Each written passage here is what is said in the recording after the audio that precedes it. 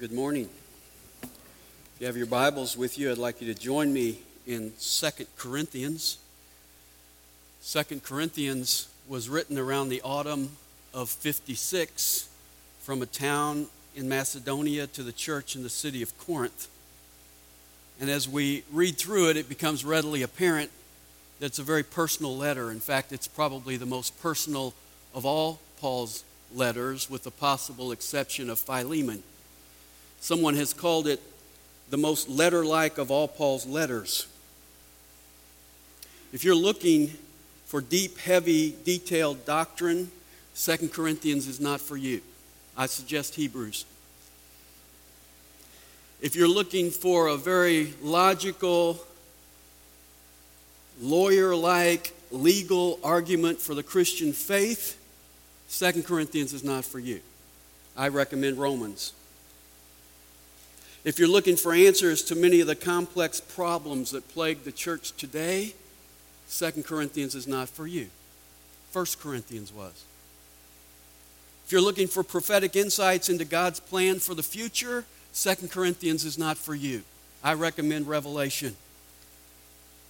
But if you are looking for practical, personal answers to questions like who am I and how do I cope with life, 2 Corinthians is for you.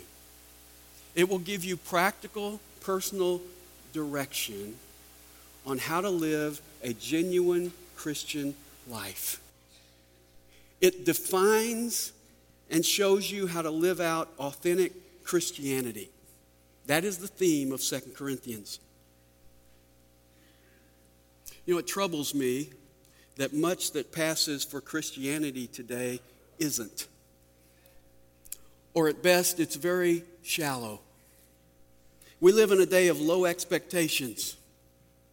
You can accept Christ, make a few cosmetic changes, adapt your lifestyle to the expectations of the Christian community you happen to be in, learn the acceptable Christianese of that community, and settle down to a life of mediocrity, and you will probably find yourself in the mainstream of that community. In fact, you'll probably find yourself teaching Sunday school. That's very confusing to me. And I know it's very confusing to the person who is living that lifestyle. When you examine the average Christian's life, it's virtually the same life he lived before receiving Christ, with a thin veneer of Christianity over it. Like a Krispy Kreme donut. You've got that sugary glaze. Underneath, I'm like a hunk of raw liver. But I got the glaze on. I got the veneer on. With a problem with that kind of Christianity, when difficult times come, it disappears. Well, that's not authentic Christianity, because authentic Christianity runs deep. It begins in the heart and it pervades the whole person. It is intended to thrive in difficult situations. In fact, it's in those difficult situations where it blossoms most profusely. And 2 Corinthians defines authentic Christianity, describes authentic Christianity, and depicts authentic Christianity in the life and character of the Apostle Paul. Let me just show you that. Authentic Christianity is defined in chapter 5. And if you go over there, verse 17 says, anyone who is in Christ is a new creature. Not thin veneer, new creature. Verse 18 says, we are reconciled to God. Verse 21 says, we have the righteousness of Christ put into our account. What difference does it make in our life? Verse 17 says, old things are passed away, and all things have become new. Verse 15 says, we no longer live for ourselves. Verse 18 says, we have received the ministry of reconciliation. And verse 20 says, we are ambassadors for Christ. That is authentic Christianity defined. Secondly, authentic Christianity is described, and we have it described throughout the book. In chapter 1, he says, here's how you relate to affliction. You grow in it. Chapter 2, here's how you relate to a fallen brother. You forgive him and restore him. Chapter 3, here's how you relate to the old covenant, laws and rules. You come out of it into the liberty of the Spirit of God. Chapters 4 and 5, here's how you relate to your body. You view it as an earthen vessel that is decaying and soon to be replaced by a heavenly body. Chapters 5 and 6, here's how you relate to this lost world. You're not to be unequally yoked together with it, but you are to be an ambassador into it. Chapter 7, here's how you relate to correction. You don't push it away, you welcome it, you embrace it, and you let it bring about repentance in your life. Chapters 8 and 9, here's how you relate to the needs of others. You give to meet those needs. And then chapters 10 to 13, here's how you relate to teachers. You use God's values to discern the true from the false. And then finally, we see authentic Christianity depicted in the life of the Apostle Paul. The Corinthians were following leadership that had worldly values. In chapter 5 and verse 12, it says they were following leaders who were all about appearance and not heart. In chapter 10 and verse 18, it says they were following leaders who commended themselves rather than allowing God to commend them.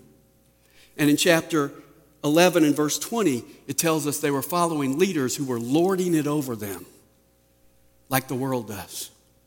Now, Paul knew all about that. He had been raised as a Pharisee. He had risen to the top of his class. He was a leader in the natural sense. He possessed all the attributes that the world would value in a leader. He had competence. He was proud. He was impressive. He was powerful.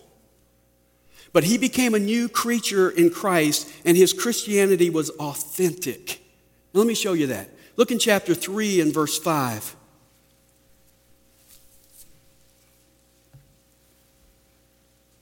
Here's the competent, proud, impressive, powerful Paul. Chapter 3, verse 5. Not that we are adequate in ourselves to consider anything as coming from ourselves, but our adequacy is from God. What's he say? I'm inadequate. Chapter 4, verse 5. We do not preach ourselves, but Christ Jesus as Lord, and ourselves as your bondservants for Jesus' sake. What is he? He's humble.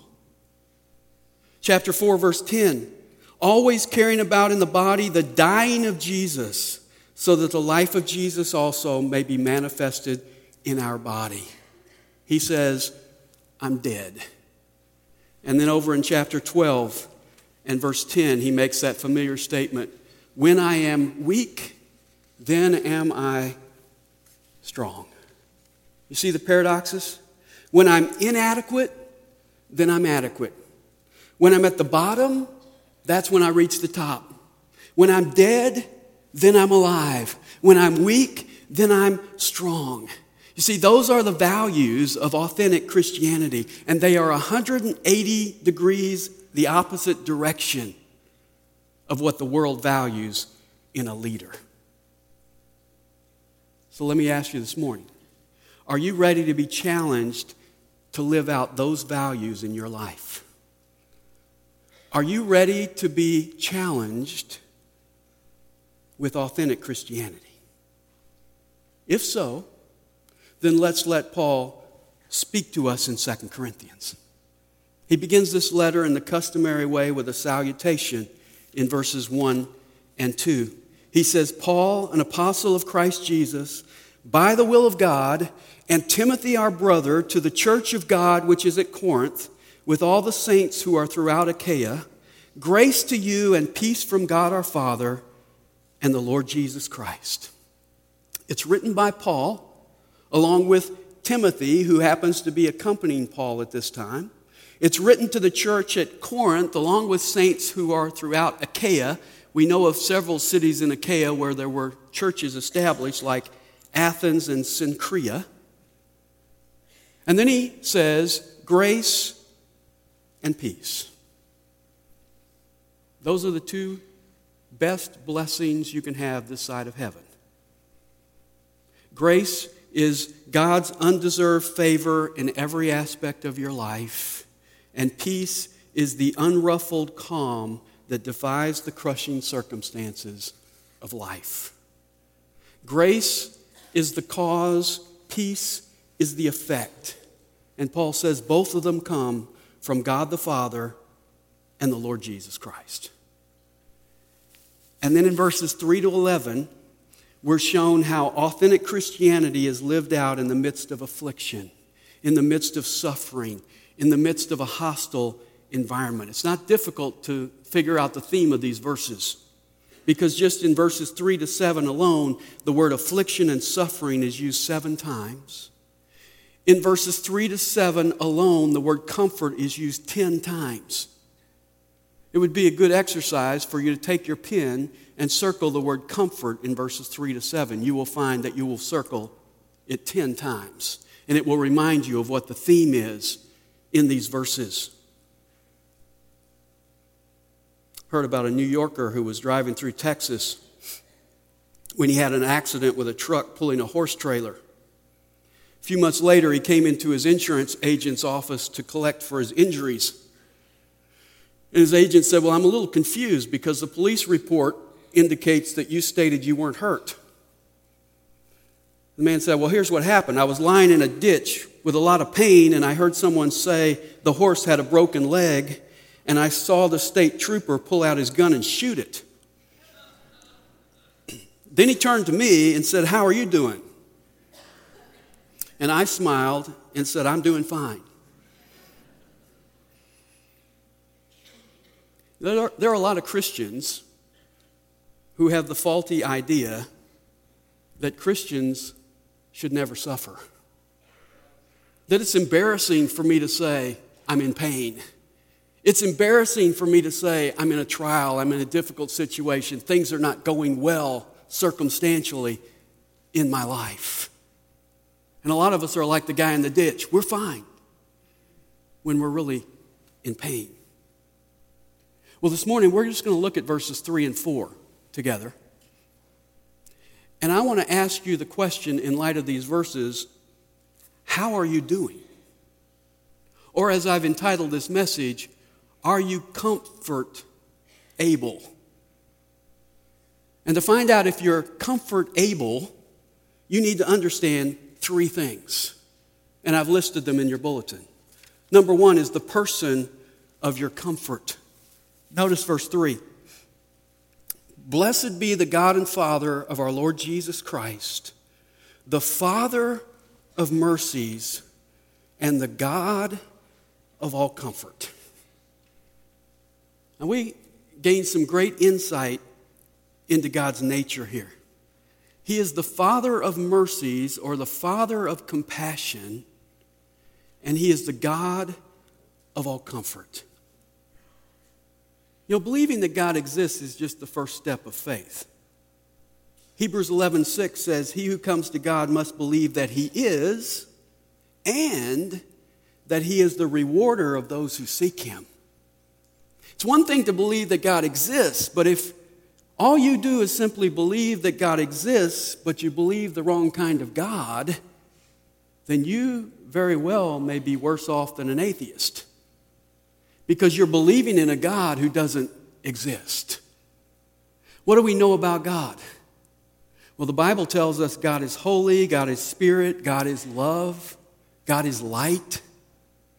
This passage tells us that He is the Father of compassion and the God of all comfort. Compassion means God feels my pain. Comfort means God fortifies me in my pain. Compassion means He's moved.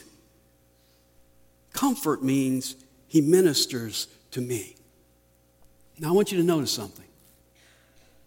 He's not just the God of comfort. He is the God of all comfort. The source of all comfort is God, which means you will not find comfort anywhere else but in God. And yet, what's the first thing that many people do the moment they experience pain and affliction and trouble? They blame God. They say, why did God let this happen? Where was God when I needed him? And so they stiff arm the only one who can help them in their need. Because comfort isn't found anywhere else. He is the God of all comfort. Now, when you're hurting, you get a lot of advice. People say, you just need some time. Time will heal all wounds. You just need a change. You just need to get away from it all. You just need to drown your sorrows, drink your troubles away. It's like the old preacher used to say, troubles can swim. What do you need? You need God. Because he is the God of all comfort. In Isaiah 66:13, God says, as a mother comforts her child, so will I comfort you. And that Hebrew word for comfort means to sigh over. Like a mother sighs over her child, God says, I'll sigh over you. I don't know about you, but when I was little and I would fall and scrape my knee, and I'd see a little blood on my knee and think immediately it's going to have to be amputated, I would do one thing and one thing only. I would run screaming, Mommy! And my mom would pick me up, and she would wipe the blood off my knee, and she would kiss it and put a Band-Aid on it, and she would sigh over me. She would say, it's going to be all right. That's what God does. Only when God says it's going to be all right, it's going to be all right. And what's a mother sigh over? I don't know about your mom, but my mom sighed over every detail of my life. Well, God's the same way. Matthew 10:30 says he has numbered the very hairs of your head. Zilch.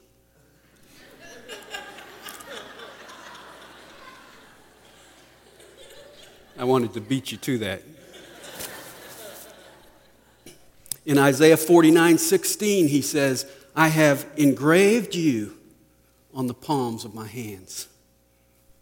In Isaiah 43:4, he says, you are precious in my sight because I love you. Our Father is like a mother to us when it comes to comfort. Are you hurting? The source of all comfort is a person, God. Second thing you need to understand is the place of your comfort. And for that, look at verse 4. The God of all comfort who comforts us in all our affliction. Now, where does God comfort us? In all our affliction, in all our trouble, in all our suffering. And again, that's the second most used word in this passage, used 7 times. But I want you to notice another little word. It's the word in. Where is God? You say, I know, everywhere. Well, he is everywhere. But he is with us in our affliction to comfort us. We don't have to run away from our affliction to find God. We don't have to put on a brave face and come to church and worship while we grin and bear it in order to find God. You see, God comes to us in our pain. He is in our affliction with us. He brings comfort to us. He meets us in our suffering. I love this. He is the God of all comfort in all our affliction. Our modern use of the word comfort has caused it to lose some of its meaning, because when we think of comfort, we think of it as a soft, sentimental, soothing feeling. We use that word to describe a soft, fluffy covering for our bed, a comforter. It's such a soft, soothing, quiet word that I hesitate to use it in church, lest you fall asleep. Comfort, comfort. You know, in the Bible, comfort is an action word. It's the Greek word parakaleo, and it means one who comes alongside to help. Jesus used this word in John 14-16 to describe the Holy Spirit. He is the comforter. It's so much a part of his nature that that's his title, the comforter. Now, our English word comfort is a combination of two words. Come means with, and fort means strength. We see that in other words, like fortify and fortitude. So to comfort means to come alongside someone and give them your strength. Imagine you're standing out here in the lobby and you look down those steep stairs and you see an elderly lady at the bottom of the stairs. And she's looking up the stairs, wondering whether she's going to make it up or not. Now, if you stand at the top of the stairs and shout out to her, use the handrail, that's not comfort. But if you go down and get alongside her and give her your strength to help her get up the stairs, that's comfort. God doesn't sit in heaven and say, use the handrail. God comes to us in our affliction. He comes alongside us, and he gives us his strength to provide for our need. A few years ago, Bette Midler recorded a song called From a Distance. It's a theological song. It goes like this: God is watching us. God is watching us. God is watching us from a distance. From a distance there is harmony, and it echoes through the land, and it's the hope of hope, it's the love of loves, it's the heart of every man. Two problems with that song. I don't know what planet she was thinking about, but there's no harmony on this one. And second problem, God is watching, but not from a distance.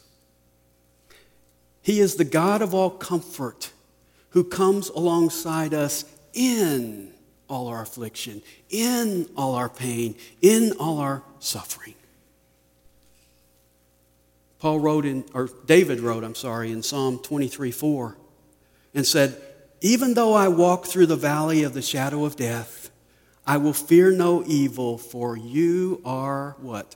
With me. And your rod and your staff, they comfort me. As a shepherd boy, David had two sticks. He had a rod and a staff. The rod was like a club to use against attacking animals. The staff was a long stick with a crook on the end, and he used it to hook the sheep when they started to wander off. And David uses that analogy of God. He is with us in the valley, and he comforts us with his rod and with his staff. He protects us, and he nudges us back into line. And God's comfort always transforms our pain and suffering into something beautiful. Listen to this verse, Isaiah 51:3. The Lord will surely comfort Zion. He will comfort all her waste places, and her wilderness he will make like Eden, and her desert like the garden of the Lord. Joy and gladness will be found in her, thanksgiving and the sound of singing. The land lay in smoldering ruins, and God says, I'm going to come and turn your deserts into the Garden of Eden. That's God's comfort. And I will tell you today, that's exactly what he wants to do in your life. Are you struggling right now? How comfortable are you? You see, God can take your ugly past and he can turn it into the Garden of Eden. He can take your painful present and he can turn it into the Garden of Eden. Don't hide your pain. Don't try to deaden your pain. Invite him into the midst of your pain and let him transform it and you. And if you will be singing a much better theological song. You'll be singing something beautiful, something good. All my confusion he understood. All I had to offer him was brokenness and strife, but he made something beautiful of my life. Third thing you need to understand is the purpose of your comfort. Notice verse 4 again. He comforts us in all our afflictions so that, that's a purpose statement, so that we will be able to comfort those who are in any affliction with the comfort with which we ourselves are comforted by God. The reason God comforts us is not just so that we will be comforted. He wants us to take the strength and courage he gives to us and use it to comfort other people. You're not just to be a receptacle of God's comfort. You are to be a channel of God's comfort. Hebrews chapter 10 and verse 25 says, we're not to forsake our own assembling together, as is the habit of some, but encouraging one another, and all the more as you see the day drawing near. Why do we come to church? He says we come to church to encourage one another. That word encourage is an interesting word. It's the Greek word parakaleo. We come to church to comfort one another. And he says you ought to do it more because the day of Jesus' coming is near. Jesus is nearer to coming than he was last Sunday. So we need to be comforting one another. Why do you come to church? To get? No. You should come to church so that you can come alongside someone who needs help and give them your strength. A lot of us are like the guy that I heard about who took the first aid course with the CPR and the whole 9 yards. And later he ran into his instructor, and his instructor asked him if he had any opportunity to use his training. And he said yes. In fact, he said just several weeks after the course, I was going down the road and I came upon a very tragic accident. And there were people hanging outside of the car doors, and it was an awful situation. I was the first on the scene, and so I pulled over, and he said, instructor said, well, what did you do? He said, well, I sat down on the ground and put my head between my knees so I wouldn't pass out. You know, a lot of us are that way. We take in instruction so we can apply it to ourselves. We never use it for anybody else. God doesn't comfort you to make you comfortable. He comforts you to make you comfortable, to make you a comforter for other people. You know, there are a lot of people that I talk to who are in deep need. And I can tell them who God is. I can tell them what God promises. But I can't necessarily say to them when I'm listening to their story, I know how you feel. I can't necessarily say to them, I have been exactly where you are. And God comforted me in that situation. God brought me through that very situation. So I really can't comfort them the way you might be able to comfort them. What has God brought you through? Maybe for you it's an abortion you had years ago. Maybe for you it's breast cancer or a divorce or depression or an eating disorder or infertility or a miscarriage. You see, if God has brought you through those things, then God wants you to come along someone else in that same valley and put your arm around them and say, I know how you feel. I've been there. And God is faithful. God can turn your desert into a garden because look what he's done in my life. That's comfort. Are you comfort able? Keep these truths in mind. Your comfort is found in a person, God. Your comfort is found in the place of your pain. He is with you. And your comfort is found for a purpose so that you will be a comforter to others. Aren't you glad that in our greatest need, God didn't sit in heaven and say, use the handrail? We were sinners. We were lost. And what did God do? He came down and he became a man. And he lived among us. And he told us who he is, and he showed us who he is, and he willingly let us nail him to a cross to pay for our sins, to redeem us, to provide the elevator to heaven. Sometimes people say to me, Christianity is a crutch, and I say, no, it's not a crutch. It's a wheelchair. I didn't need a crutch. I was dead. I was lost. He provided our full salvation. That is the greatest comfort of all, eternal salvation.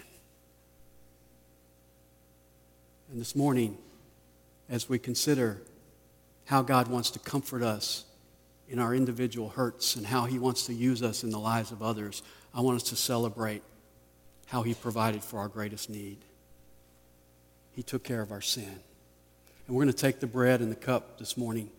It's going to be passed out to you. If you're here as a visitor and you know the Lord, you're welcome to participate. This is an open communion. If you know Jesus Christ, then you're welcome to join us in this time of celebrating the comfort God has given to us, the provision he has given to us. Let's pray together as we do. Father, thank you that you are the God of all comfort, and that began in our lives when you provided salvation for us. Thank you that you were willing to come into this sinful, painful, chaotic world and pay the price it took to redeem us, to change us, to make us new creatures, to give us your eternal salvation, to turn our desert into the Garden of Eden. And Lord, as we think about the circumstances of our individual lives, help remind us today that all comfort is found in you and that you are with us in the valley. And for those things you've brought us through, you want to use us in the lives of other people to do that same thing, to comfort and strengthen them. Make us to be those people. But Father, as we take this bread this morning, take this cup, help us to reflect upon the cross and what it cost you to be our God of all comfort. We give you our thanks in the worthy name of Jesus. Amen.